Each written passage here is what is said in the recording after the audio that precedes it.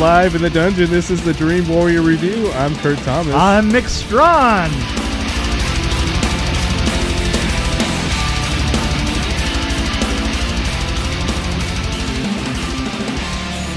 The Martians kidnapped Santa Claus because there is nobody on Mars to give the children presents. Which is a very good description. That's pretty much all you need to know. Pretty much all you need. Wow, you did that twice exactly. Exactly like I know my lines. You know who you sounded like? Who? You. You sound just like you. This is a little gem from 1964 that's in public domain, and it's directed by Nicholas Webster. Yeah, it's I don't know talking like that. I'm trying to sound like one of the Martians. It's in really bad color. Yes. I mean, every print that's out there is just absolutely, the quality is just horrendous. The really stupid plot. Special effects are very simple.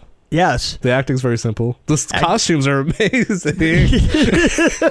I like the tube from the furnace or the the water heater. Right. Yeah, the water heater. I was going to mention that. Like their hats literally have a 3/4 inch water heater, copper water heater tube that goes. And then it's a specific part. You know, you look at it and you go, very specific. Yeah, very specific. The antennas look like scissors. Like and you know what? You know what I mean? The scissors. Yeah.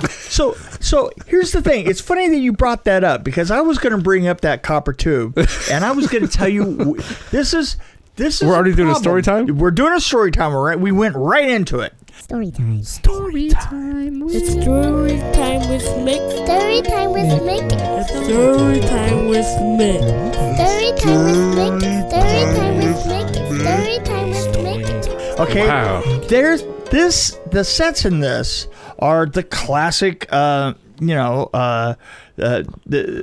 classic futuristic. You know, we got to think of what Mars is like. Right. We have to think of, and in that there are some rules if you're the production designer.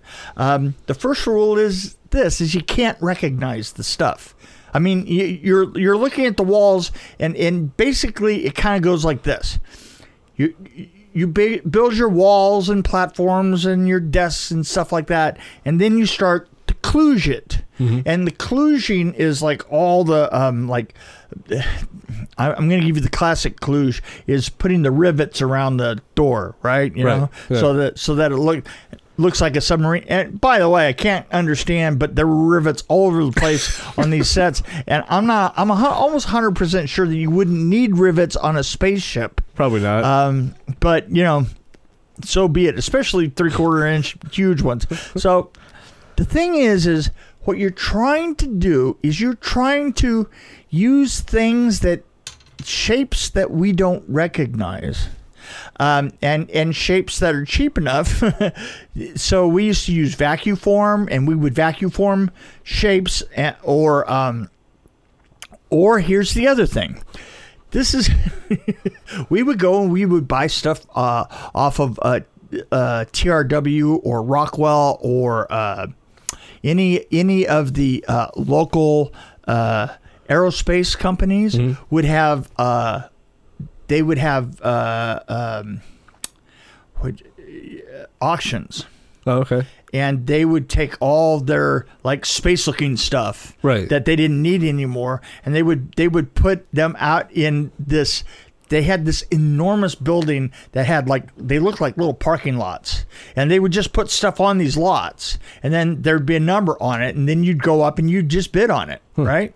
And the bidding would started like basically nothing, and you would bid against everybody else that was from the film business, and it was funny, and we would get bids all the time, get lots and get because there was a place called Joe Factors in town that specifically dealt with aircraft salvage.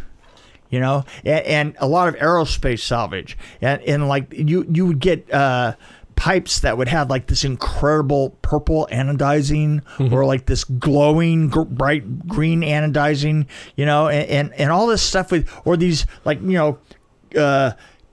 little blocks of like aluminum that had been carved in every way you could possibly imagine with drills and stuff like that, so that you didn't know what they were, but they looked really cool. Right. And that was your definition of how you built the set, because you were putting all this stuff on.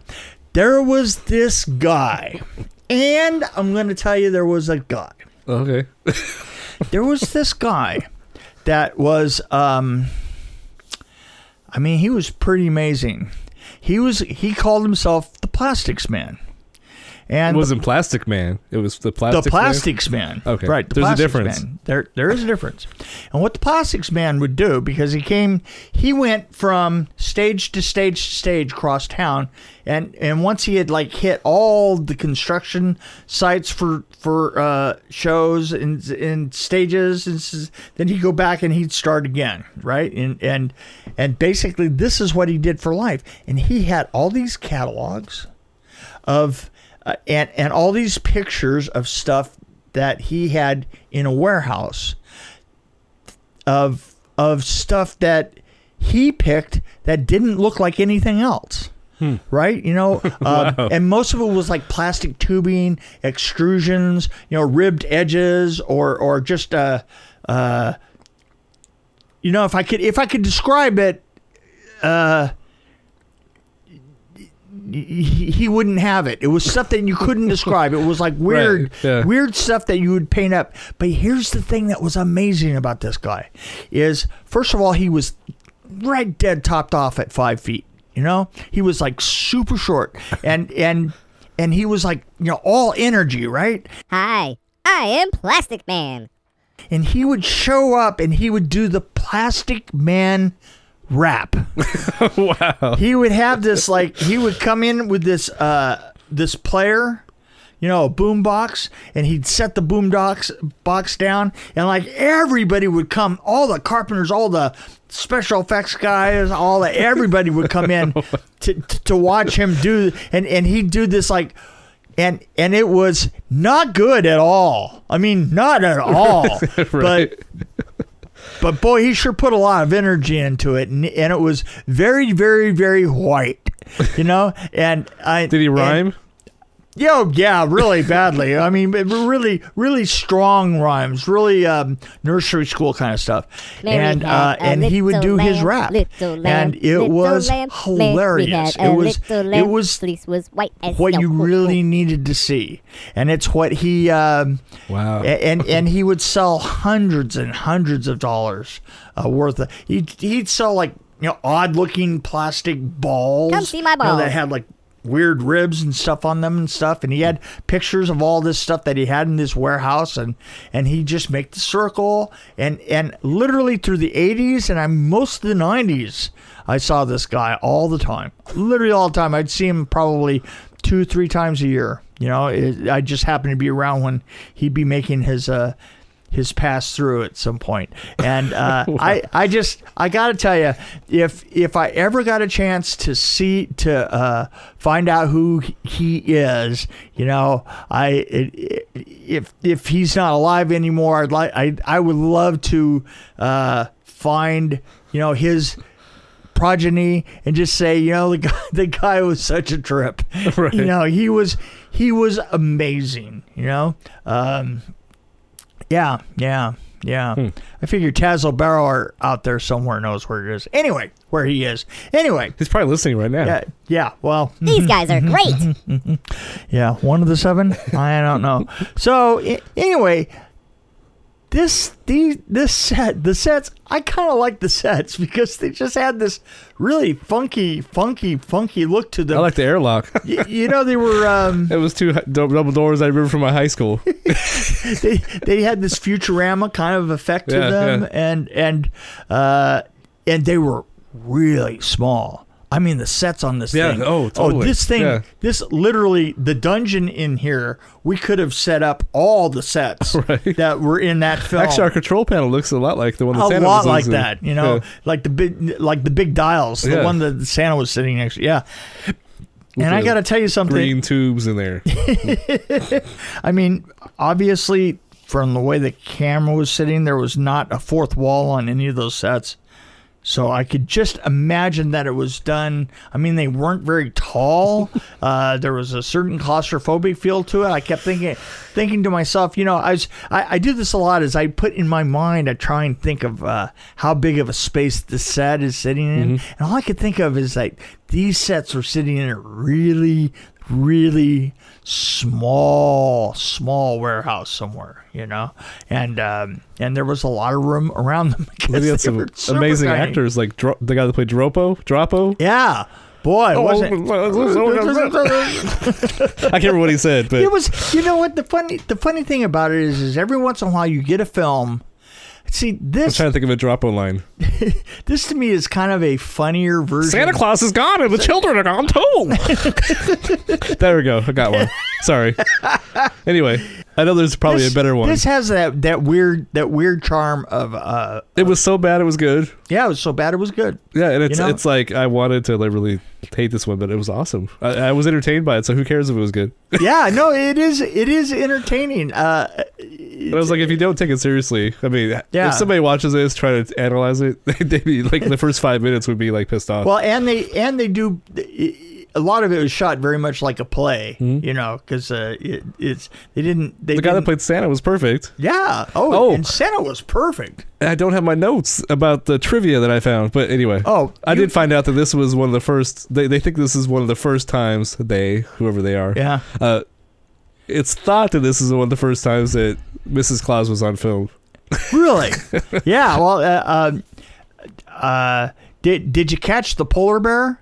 The guy in the suit. Yeah, the guy in the suit. Yeah. Oh my gosh, the polar bear was. That was awesome. That was hilarious. And at one point, here you go. Here's your answer. It was most of it was shot in an abandoned aircraft hangar in Long Island, New York. Yeah, it was. Yeah. They misspelled costume designer at the opening credits with CUSTUME custom. Yeah, I gotta tell you, there was the scene where everybody was laughing. Yeah, at the end of that, I went back and double timed because it went on forever, and I double timed it and listened to it, and it was hilarious. Right. It was double time. It was hilarious. Actually, this whole movie double time would be funny. Well, I actually watched the rest of the film then from then on, just in double time. So I don't know what Whammo air blasters are, but that was what all the guns were. Oh. Whammo air blasters. Yeah, look up a Whammo air blaster. That's exactly what they were. And I told my wife, I said, hey, hon, I swear these are Whammo air blasters. And she had no idea what I was talking about. You right there. Look, yeah, see, I had one of those. Those were great. They were a lot of fun. Did they make a noise? They'd made a noise, but they actually... push out a little ball of air. Oh, cool. Yeah. It was, it would knock down, a paper cup, from across the table. They weren't very powerful, but... It's funny you said this was like a play, because most of the crew came from Broadway shows. Well, there you go. It's exactly. But I love the panel that Santa is sitting in front of. That vintage dials and stuff. Wouldn't you love to have that control absolutely. panel now? Oh my gosh. A lot of the movies from the 50s and 60s, I really want some of the equipment because it's like a lot of it's old broadcasting equipment. Right. Like old, Right. Old tubes and stuff. You clean them up and they're monitors amazing. And stuff. They have amazing tone to them. I like how some of the footage they use, the stock footage they use. Yeah. They did. Yeah, they should. I noted that they had all kinds of NORAD and B-52s and all these great... huge computer room, too. Yeah, that was a great shot. Oh, yeah. It's just great stuff. Best worst robot ever. Right. I mean, honestly, the best worst robot ever. It just, oh man. My favorite part was when Drapo dresses like Santa Claus, and the other Martians don't notice that it's Drapo. Right. That he's still got the pipe coming out of his head for one thing. His hat. He had his hat, both hats on. Right. Helmet in his hat. But still, the pipe was there that comes around. And he was acting like Drapo. Yeah, I'm talking like Drapo, and yet, well. Ho ho ho. So anyway, so if we go with the 2.5 being like the direct middle, I just wish that there was a a cleaner copy of this out somewhere, because all these copies are just terrible. Yeah. There's tons of copies out there, apparently. Yeah, I would have to give it maybe a 3. I think, because I enjoyed the living hell out of it. It was really kind of funny. I have to agree, actually. Pretty much all the way 3. Yeah. And because it's above average. And I would love to see a good copy of it. As a movie, it's below average, but as entertainment, it's above average. Talk about restoring a film. Peter Jackson. Oh yeah, I think you told me about this. Yeah, Peter Jackson is redoing. I know that I heard that he was redoing 4 films, but I know for sure Bad Taste is that one of them? Well, he's doing Bad Taste and Meet the Feebles and Dead Alive. So I mean, he's not and he's not reshooting them or anything like that. He's just going to go in and clean them up because all of them are, especially Meet the Feebles. He's not going to do a George Lucas thing and have like Jabba the Hutt walking around. Oh, he is. Yeah, no. He should have Jabba the Hutt. Yeah, I mean, come on, right? Who wouldn't? If you could, he's got Wetter right there. Right. Yeah, come on. You know he's going to do that. Actually, I want to see. I'd like to see like either a puppet or. Yeah, maybe stop motion version of Mortal Engines, or like Thunderbirds. Yeah, Thunderbirds version. Oh, Thunderbirds. Oh, that would be amazing, wouldn't it? Yeah, that would be a lot of work. Oh my gosh. Oh, can't even imagine how hard that'd be. It would be awesome though. Yeah, it would be. Yeah. Okay, anyway, I think that's it. We killed it. Yes. Done. Merry Christmas, everybody. Merry Christmas.